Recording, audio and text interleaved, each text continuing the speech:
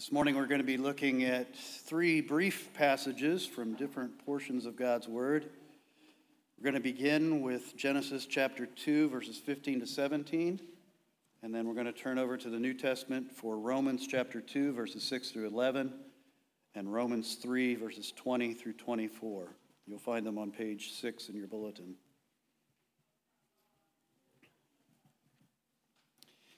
First of all, Genesis chapter 2, beginning in verse 15. The Lord God took the man and put him in the Garden of Eden to work it and keep it. And the Lord God commanded the man, saying, "You may surely eat of every tree of the garden, but of the tree of the knowledge of good and evil you shall not eat. For in the day that you eat of it, you shall surely die. He, God, will render to each one according to his works. To those who by patience and well-doing seek for glory and honor and immortality, he will give eternal life. But for those who are self-seeking and do not obey the truth, but obey unrighteousness, there will be wrath and fury. There will be tribulation and distress for every human being who does evil, the Jew first and also the Greek. But glory and honor and peace for everyone who does good, the Jew first and also the Greek. For God shows no partiality." And then Romans 3. "For by works of the law no human being will be justified in his sight, since through the law comes knowledge of sin. But now the righteousness of God has been manifested apart from the law, although the law and the prophets bear witness to it. The righteousness of God through faith in Jesus Christ for all who believe. For there is no distinction. For all have sinned and fall short of the glory of God, and are justified by his grace as a gift through the redemption that is in Christ Jesus." I don't normally start with a prayer, but I'm feeling a little under the weather this morning, so bear with me. I want to pray and ask for the Lord's help. He does show his strength through our weaknesses. Let me pray. Father, this is your word, and your people have come hungry for the word. Lord, please feed them by the power of your Spirit and the power of the word alone, and may Christ be glorified. We seek your help, both in proclaiming and receiving and understanding your truth. In Jesus' name we pray. Amen. Last week, Pastor Ben kicked off this new series of sermons about the covenant of grace. The covenant of grace is the key to understanding how all the different parts of Scripture and all their variety fit together like a puzzle. It's like a puzzle that when you put all the pieces in the right place, gives you a picture of Jesus Christ crucified, Jesus Christ resurrected, Jesus Christ ascended to the right hand of God the Father in heaven. As last week, Pastor Ben led us through looking at the first chapters of the Bible in the book of Genesis. I'm sure that some were frustrated by the fact, as by his own admission, he did not want to take a position in that sermon on all the controversial ways in which Genesis 1 and 2 and 3 are interpreted through the history of the church.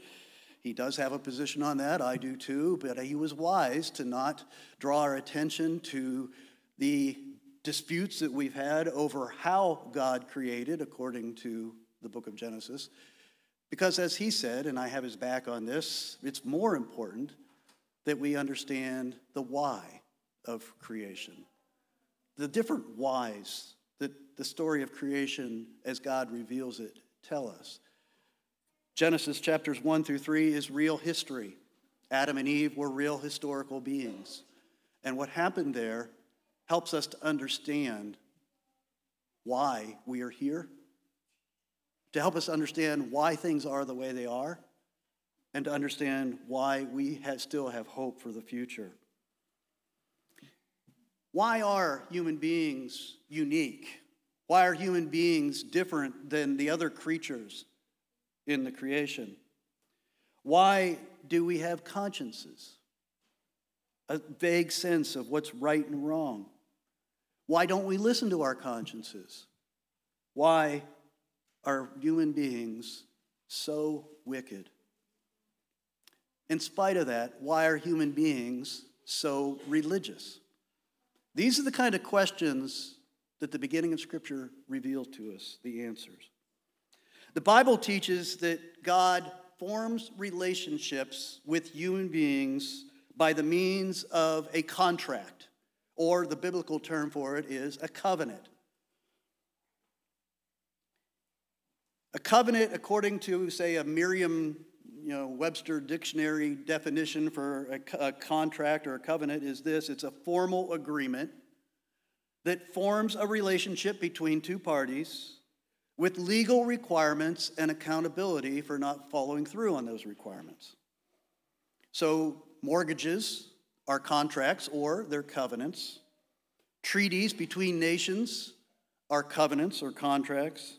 And marriages are covenants. Palmer Robertson has probably written the definitive book on covenant theology. The book is called The Christ of the Covenants. And in that book, he defines a biblical covenant. Now, again, I described what the world might call a contract or a covenant, but Palmer Robertson describes what a biblical covenant is in slightly more specific terms. He says that in the Bible, a covenant that God establishes with man is a bond or a binding relationship between two parties, a bond in blood, sovereignly administered. What he's doing there is taking that definition that everybody would understand as a contract between two parties, and he's saying, what's different about biblical covenants? Well, first of all, it's sovereignly administered. God initiates all the covenants. And when we talk about covenants in Scripture, we're talking about the covenant of works at the beginning, then the covenant of grace, which is the rest of Scripture. But that covenant of grace incorporates individual covenants through individual mediators. And so the covenants in Scripture, they are initiated by God. They're not a negotiation. God initiates and he establishes the terms of the covenant. What are the requirements? And what is the punishment for not following through on the requirements? What are the rewards if the other party does follow through on the requirements? And the word in blood in that definition, a bond between two parties, in blood, sovereignly administered. The term in blood, that speaks to the penalty for breaking God's covenant. The penalty for breaking a covenant with God is death. Blood in Scripture represents the life of humans, and shedding of blood represents the death of humans. And so, a bond in blood means this is a relationship established between God and men that is punished by a violation of the covenant, is punished by death. When I was a kid, once in a while you would hear about two guys, usually, I don't ever remember hearing girls do this, to form a connection to one another and to make promises to each other. What they would do is they would take a knife and they'd cut their palm, and then they would shake hands. And that was the idea of a blood oath. In other words, I'm going to keep this promise based, with the penalty of death if I were to ever violate it. It was a way of trying to emphasize and actually, in a sense, form a very informal kind of contract, but a contract that was based in a penalty of blood. It's a blood oath. As we're going to see later, as we work our way through the covenant of grace, we're going to see that when the Bible talks about God making a covenant with human beings, in the original Hebrew language, it doesn't say to make a covenant. The actual literal translation is that God cuts a covenant with human beings. And again, it speaks to that necessity of it being in blood, that blood be shed as a penalty for breaking covenant. And so to be in a relationship initiated by God is a life and death matter. Because God is holy, holy, holy, holy. He cannot look upon sin. He cannot fellowship with sin. Sin is punishable by death, a death that is both physical and spiritual, because we are both body and soul. And spiritual death is being cast out into outer darkness, away from God and all that is good, the blessings of the covenant. As Ezekiel says, the soul that sins shall die. Or, as Paul says in Romans 6, the wages of sin is death. It's a bond in blood. Well, in the coming weeks, we're going to be exploring this slowly revealed covenant of grace that ties all of Scripture together. But we're going to begin this morning by looking at the covenant of works, because we need to understand what we were created to be. We need to understand what we have fallen from. And if we understand the covenant of works and the terms of the covenant of works that God established with Adam and with Eve, it'll help us to much more deeply understand and appreciate and be thankful for and be filled with love for our Redeemer that is revealed to us in the covenant of grace. The covenant of works is going to answer some of the big why questions of life. And the first one is, why are human beings different than the other creatures that God has made? The world would tell us that we are no different than the other creatures that God has made. We are just more highly evolved. God's word tells us different. When God spoke the universe into existence, he made man and woman different from the rest of the creatures. Why? He made us in his own image so that he could have a relationship with us. God is a relational God. We believe, according to the scriptures, that God is one God in three persons, which means eternally he was three persons in a relationship with one another, even before anything else was created. So God is a relational God, and he made us in his image so that we can enter into a relationship with him, the Father, the Son, and the Holy Spirit. We get to share in the love that the Father, the Son, and the Holy Spirit have with one another. And so, to initiate the relationship, it's interesting what God does. After he creates Adam out of the dust and creates Eve out of Adam, the first thing he does is speak to them. Because that's what's so important to a relationship. If you want to know me, you can know something about me by looking at what I look like or watching how I act, but you're not really going to know me unless we communicate, unless I speak to you and you speak to me, and my soul gets exposed through my words to you, and vice versa. Words are the means of developing a real relationship. And so this relationship between God and Adam and Eve would be based upon the words that he spoke to them, and those words take the form of a covenant from the very beginning. God makes a commitment to these creatures that he has made in his image. And again, that's a very important principle to understand for relationships in general, but especially a relationship with God. Our relationship with God, if it's going to exist, is going to be based upon a commitment, not a feeling. And that's part of the problem with the culture we live in today, is that relationships are based more on feelings and not on commitments. But God makes a commitment to Adam and Eve. And he lays out terms of the covenant, the terms of the relationship. What will be the punishment for breaking or violating the covenant on the part of the man and the woman? Or what would be the reward for continuing to obey? It is interesting that how he summarizes what God expects in terms of man being faithful to the covenant, doing what they are called to do to be in a relationship with God. He breaks it down into three basic areas of life, and the first two make a lot of sense. Marriage. God made the woman fit for the man. In other words, complementary to the man, that they are equal in the sight of God, but different. And complementary so that when they come together, in the words of Genesis, to be one flesh, they are more than what they were as individuals. And in that covenant relationship of marriage, they would be able to fulfill the commandments that God gives to them. And the first one he gives to them is to multiply and fill the earth, to bear children, also made in the image of God, also to be in covenant relationship with God, and to raise those children in the ways and truth of God. And what we're going to see as we go through the later covenants of Scripture is that covenants always include the descendants, the households or the descendants of those with whom God makes covenant are always in view in the covenant relationship.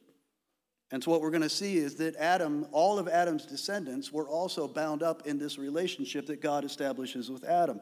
And so marriage, and think about how important marriage is. Aren't we finding out in our own culture how important marriage is as God defined it and created it and designed it to be in the beginning? One man, one woman coming together, complementing one another to be one flesh and to carry out the work of filling the world with those who love and worship God. Marriages are the foundation blocks of any society. And I grieve deeply to see what our culture is doing to this foundational creation institution of marriage. The second foundational institution that God established in this covenant of works is work itself. He said the man and the woman were to work together to subdue the earth, take dominion over the creatures that God had made. Now, it doesn't mean to use the creation whatever way he wished, that he was to oversee and steward and manage the creation according to God's will. Yes, he was to rule, but he was to rule under the authority of God. And so he would produce as God produced in creation. He would serve the creation as God served the creation. He would create as the Creator also created. And then finally, the third area is the one that might surprise us a bit. The third institution of the covenant of works in the beginning, when things were still perfect, was the Sabbath. God tells the man and the woman that they were to work 6 days and rest one day to follow his pattern of working, creating, and subduing creation.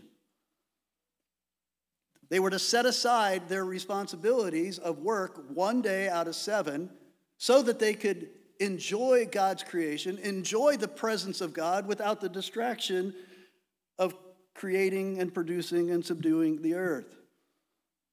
It was to be a day of worship and rest. It was to be a day of trust. 1 day out of 7, giving it over to the Lord, to trust that the Lord would provide. And so marriage, work, Sabbath, these were different terms of the covenant sovereignly established by God. And to those commandments, he adds one more very specific one. That's what we read in chapter 2, verses 15 to 17. To this whole life of obedience and trust and dependence upon the Lord, God adds this command. He says, you may surely eat of every tree of the garden, but of the tree of the knowledge of good and evil you shall not eat. As Scripture lays out from that point on, God never tempts people to sin, but he will test faith. And so he tests Adam and Eve by declaring one of the trees, of all the beautiful, luscious trees in the Garden of Eden, he sets aside one and says, don't touch that one. Don't eat from that one. Have nothing to do with that tree. Now, I'm speculating here, I admit it, but I don't believe there was anything magical or supernatural about the tree of the knowledge of good and evil. I think what made it distinct was that God declared it out of bounds. And because he declared it out of bounds, it was a test to Adam. Would he trust God? Would he submit to his word? Would he serve God, or would he serve himself? Adam could have disobeyed in any of these areas of life. He could have disobeyed in his marriage. He could have abandoned his wife. He could have abused his wife. He could have abandoned his responsibilities in his work and taking dominion and caring for and managing the creation.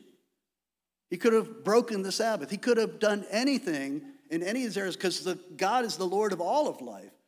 But this one test is the one that would really challenge his willingness to believe God, to trust in his word. Because it's the word of God that set that tree apart to be different.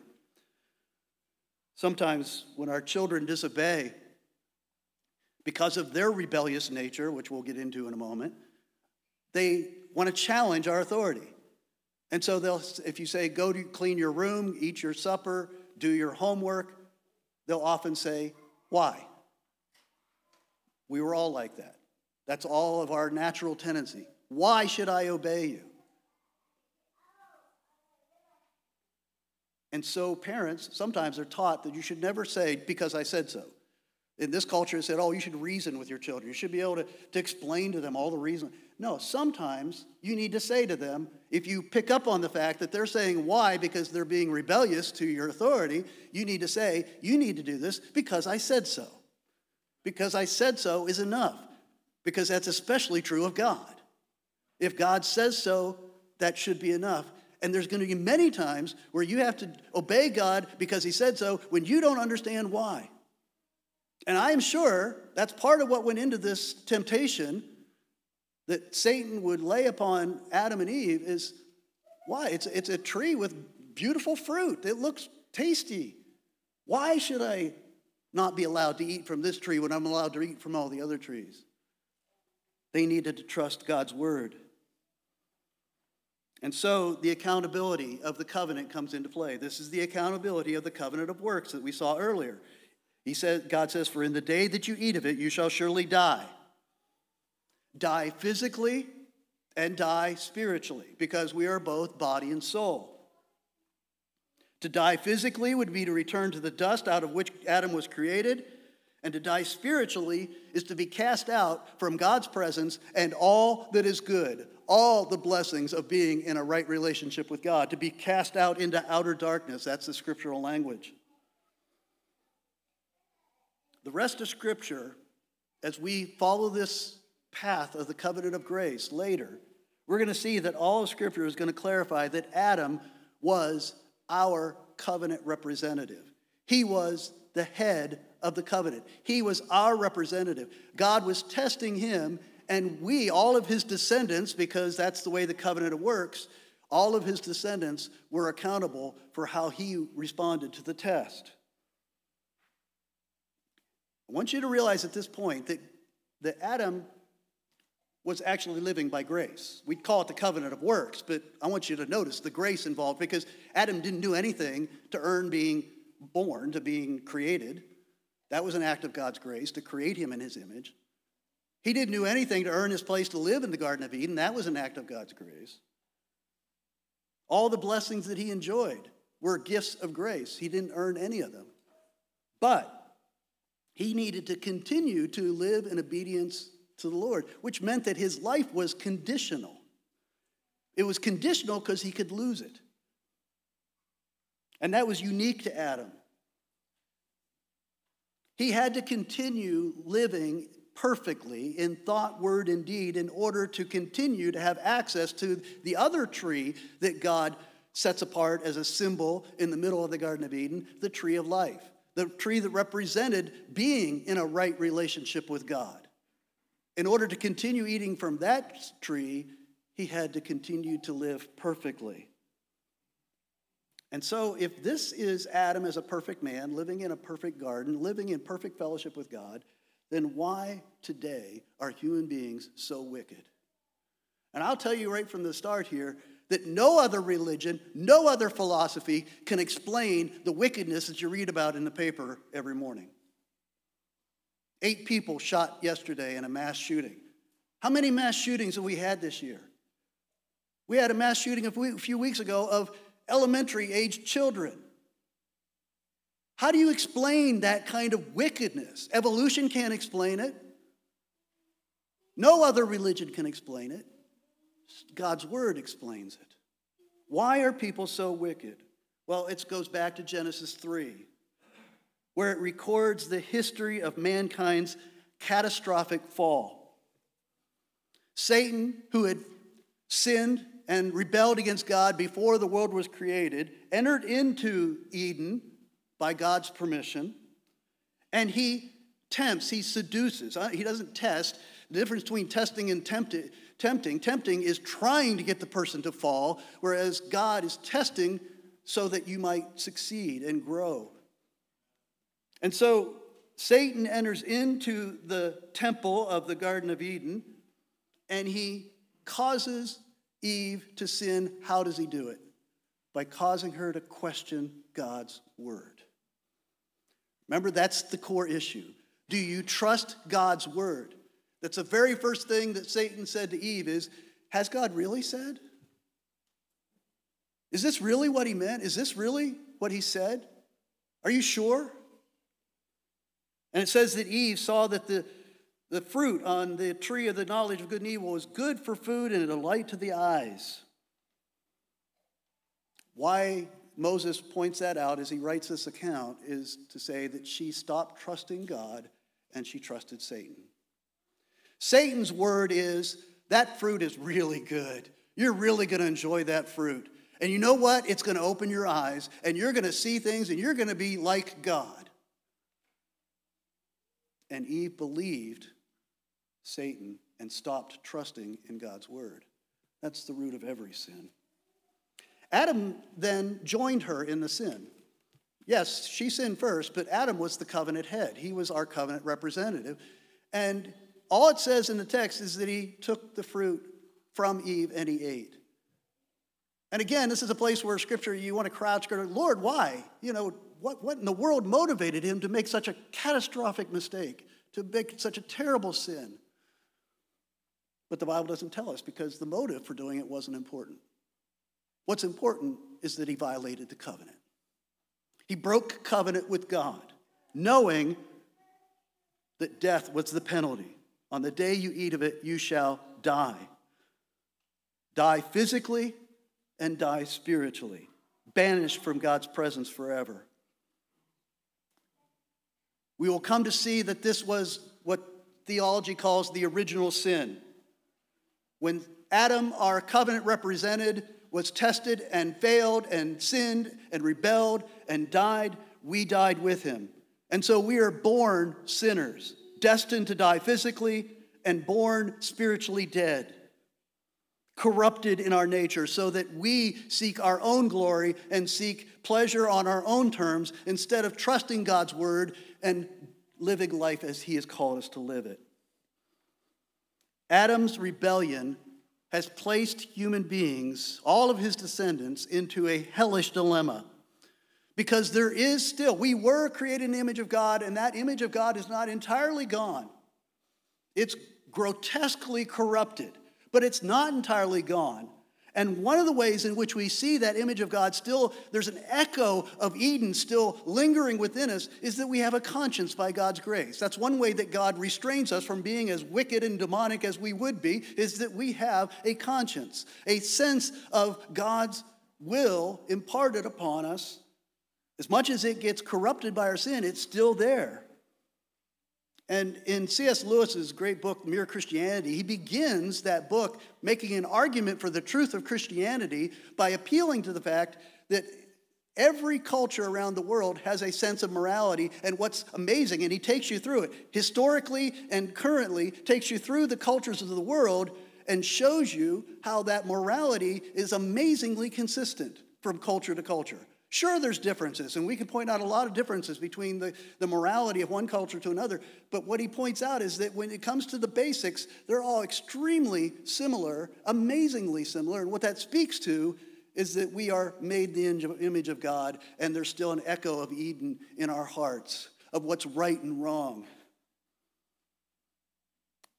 As Lewis goes on to say in that beginning of that book, he says, if no set of moral ideas were truer or better than any other, there would be no sense in preferring civilized morality to savage morality or Christian morality or Nazi morality.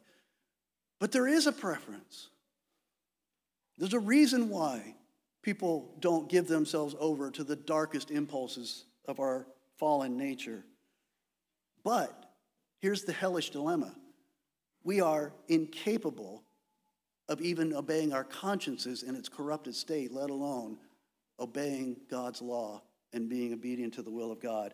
And so what we're left with is a deep, profound guilt that goes to the very core of our nature.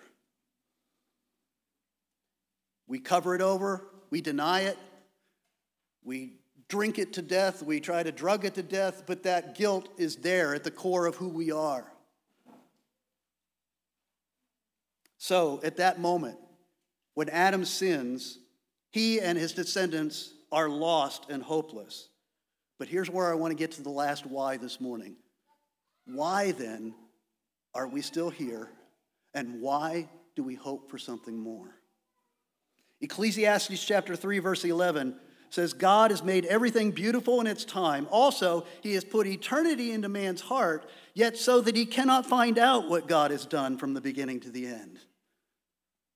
That's the horrible state that mankind is in, is that God has placed this sense, this conscience, and even this sense that there's more to this life than what we can see and feel and touch and taste.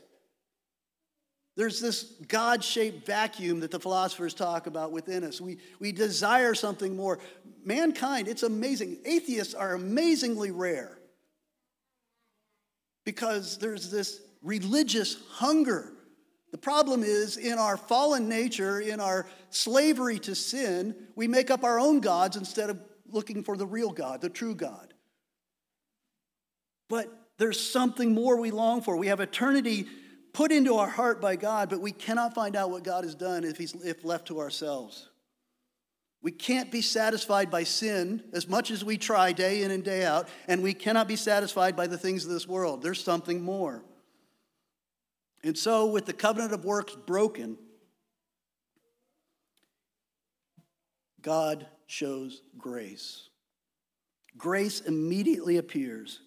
Because instead of striking Adam and Eve dead on the spot and casting them out into eternal, utter darkness, he seeks them out in their shame and he invites them to confess their sins. When he declares the punishments, they violated the covenant, bringing upon themselves all of the penalties, the punishments that come from violating the covenant, ultimately that of death, spiritual and physical. Notice that it doesn't happen. What God pronounces in his curses or punishments for breaking the covenant is less than what the covenant of works demanded. The man, yes, he's going to find his work of subduing creation and creating and producing to be difficult and frustrating and painful. But he's still going to live and he's still going to work and he's still going to eat bread, according to the words of Genesis 3. And for the woman, yes, she's going to have horrible pain in childbirth and pain in bearing and caring for children. And she's going to have conflict in her marriage, according to the curse in Genesis 3. But she will still live and she'll bear children. They are to be cast out of Eden and God's presence. And both will eventually return to the dust and experience physical death. But God is showing grace, and he's showing grace for his purpose. His purpose is summarized in that great verse in Genesis 3. In the midst of the curses, he gives the promise of a Savior. He gives the promise of another covenant head who will come, another covenant representative in who there is hope of salvation. It's interesting that hope, the beginnings of the gospel as we know it, is in the context of Genesis 3:15, which is actually part of the curse that God is pronouncing upon Satan for his work in leading humanity into rebellion. In the midst of that, he says, I will put enmity between you, Satan, and the woman, and between your offspring and her offspring. He shall bruise your head, and you shall bruise his heel. That is an act of grace. Because as we saw, Adam and Eve formed a covenant by trusting in the words of Satan, and they contracted themselves to serve Satan. Yet God says, I'm going to intervene, and I'm going to put enmity between you and Satan. I'm going to put enmity between your offspring and Satan's offspring. And from that point on, in the carrying out of God's purposes on earth, there's always been ultimately two types of people. Offspring of Satan and offspring of the woman. Offspring of the curse, offspring of the promise. Light and darkness. From this point on, humanity would be divided. But God here, how can he do this? How can he violate the terms of the covenant that he initiated, that he established? How is that possible? How is God not sinning by not carrying through on the penalties of the covenant of works? Well, that's why this one offspring of Eve is so important. In the original Hebrew, the word offspring, or some translations use seed, just like in English, offspring or seed can either refer to an individual or it can refer to a group. And Paul plays on that in the New Testament and says, this promise was given to the seed of the woman, and that seed he actually applies to an individual, although it's throughout history of redemption, it's always been applied to the people of God. But here he applies it to one who is the seed who would crush the head of the serpent, of Satan, the one who would destroy the evil one and undo the curse and the effects of sin. Hope in another covenant representative, a second Adam, an offspring of the woman who would somehow defeat Satan, the kingdom of darkness, and provide salvation for those who put their trust in him. The rest of Scripture would reveal this singular offspring of the woman to be the Lord Jesus Christ. Jesus Christ, too, was tested by the evil one, like Adam was.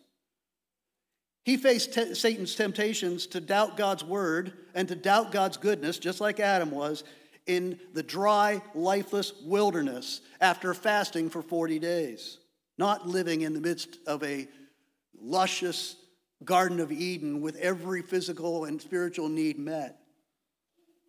He was obedient to the will of God, trusted in the word of God, the plan of God, and the goodness of God, while he was facing the horrors of the cross in the Garden of Gethsemane. But he passed the test. He did not give in to Satan's temptation. He was without sin. So as Adam was our covenant representative in the original covenant of works, Jesus is our covenant representative in the covenant of grace. We were lost without any hope due to what one covenant had, what one man did. We are saved by what another God-man did in obeying in our place and dying to pay the penalty for our sins. That's what Romans 5 is talking about, which read earlier, which says, therefore, as one trespass led to condemnation for all men, so one act of righteousness leads to justification and life for all men. For as by one man's disobedience the many were made sinners, or put in the place of sinners, so by the one man's obedience the many will be made or put in the place of being righteous. How? Romans 3. We read this earlier. The righteousness of God has been manifested apart from the law, apart from the works of the flesh. That this righteousness of God has been manifested, although the law and the prophets bear witness to it, the righteousness of God through faith in Jesus Christ for all who believe. Christ's righteousness as our covenant representative is what we put our hope in. We will one day stand before God as righteous because we are given the gift of his righteousness. And our guilt and our sin that deserves this eternal physical and spiritual death was paid for by Christ at the cross as he bore God's wrath in our place. I just want to make one more point with this. The key to understanding salvation, and keep this in mind as we work our way through the covenant of grace in the coming weeks, the covenant of grace is the means by which we fulfill the original covenant of works. I just want you to chew on that. The covenant of grace, which all the rest of Scripture from the fall of man records for us, all of the covenant of grace is the means by which we fulfill the original covenant of works. You see, God's standards haven't changed. That's why when we read from Romans 2, if you look in your bulletin, in Romans 2, verses 6 through 11, Paul is talking, first of all, he's getting to the point in chapter 3 where he's going to say all men are sinners. We are desperately lost because of our sin. But in chapter 2, he lays out the covenant of works. He says in chapter 2, verse 6, God will render to each one according to his works. To those who by patience and well-doing seek for glory and honor and immortality, he'll give eternal life. But for those who are self-seeking and do not obey the truth, but obey unrighteousness, there'll be wrath and fury. For God shows no partiality. When Christ comes back, he is going to judge all people by their righteousness. All men will fail, except those who put their faith in Christ and have been given the gift of his righteousness, and who have had their sins washed away with his shed blood at the cross. If you obey, you'll live. That's still just as true today as it was on the first day of creation. If you disobey, you'll die. That is still just as true as it was on the first day of creation. But Jesus shed his blood to pay our debt of sin and gave us the gift of his perfect righteousness, which is imputed to us if we put our trust in him. That is why, at the end of the day, at the end of history, at the end of the plan of redemption, we are in a better place than Adam was even before he sinned. Because Adam's life in the Garden of Eden was conditional. He could lose it, and he did lose it. Every day he had to wake up saying, am I going to be able to continue to obey perfectly the will of God, to trust the word of God perfectly in thought, word, and deed? Am I going to be able to do that? Every day he knew there was a possibility of falling away and losing and dying for eternity. That's why, in a sense, Adam's sin, as horrific as it was, and all the sins that have proceeded from it throughout history is so terrible, in a sense, it's what J.R.R. Tolkien would call a eucatastrophe. He made up that word. It's a good catastrophe. Yes, it's a catastrophe, but God brought good out of it. And that good is that because Christ has already fulfilled all of the requirements of the covenant of works for us as our covenant representative, therefore, we cannot be lost. Our life, the life that Christ offers, John chapter 5, the life he offers is eternal life. We've already crossed over from death to life. It cannot be taken away. Nobody can take us out of his hand, because all the terms of the covenant of works for all eternity were fulfilled in Christ's death and resurrection. Our life is eternal, and it was finished at the cross. And we will be made righteous. Even though we wear a gift of righteousness, that's the beauty of salvation, is one day we will be righteous. We will be perfect in thought, word, and deed for all eternity. Only Scripture, as God's word, can explain the depravity and hostility among human beings that we see every day, and the deep guilt that causes all the psychological aberrations that we all deal with to one degree or another. And it's the only Scripture can explain why there's still this lingering sense of right and wrong and a hope for a Redeemer, something better. Being made righteous and right with God is what the covenant of grace is all about. But unlike Adam, we don't live under the pressure of living perfectly. Our hope is in grace, the grace already received by faith in Christ, not the law. But the beauty is that grace is transforming us.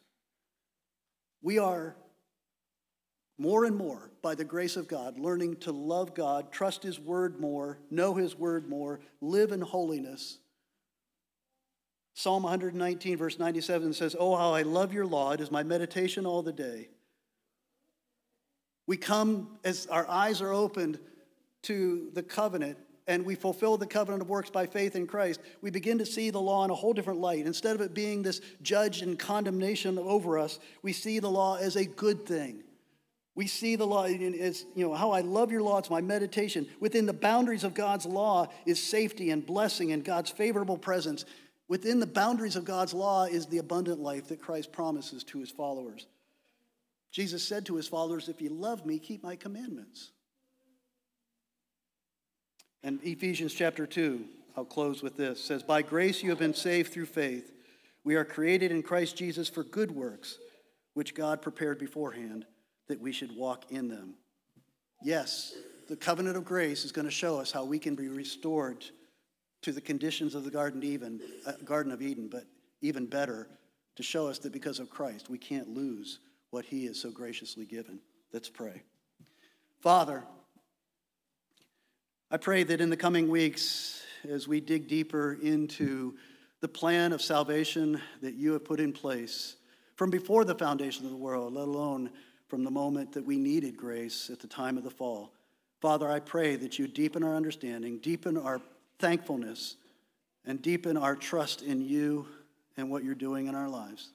Father, guide us, direct us by your Spirit, and may Christ be glorified, for he is our covenant representative, our covenant head, our mediator, our Redeemer, and our Lord. We pray these things in Jesus' name. Amen.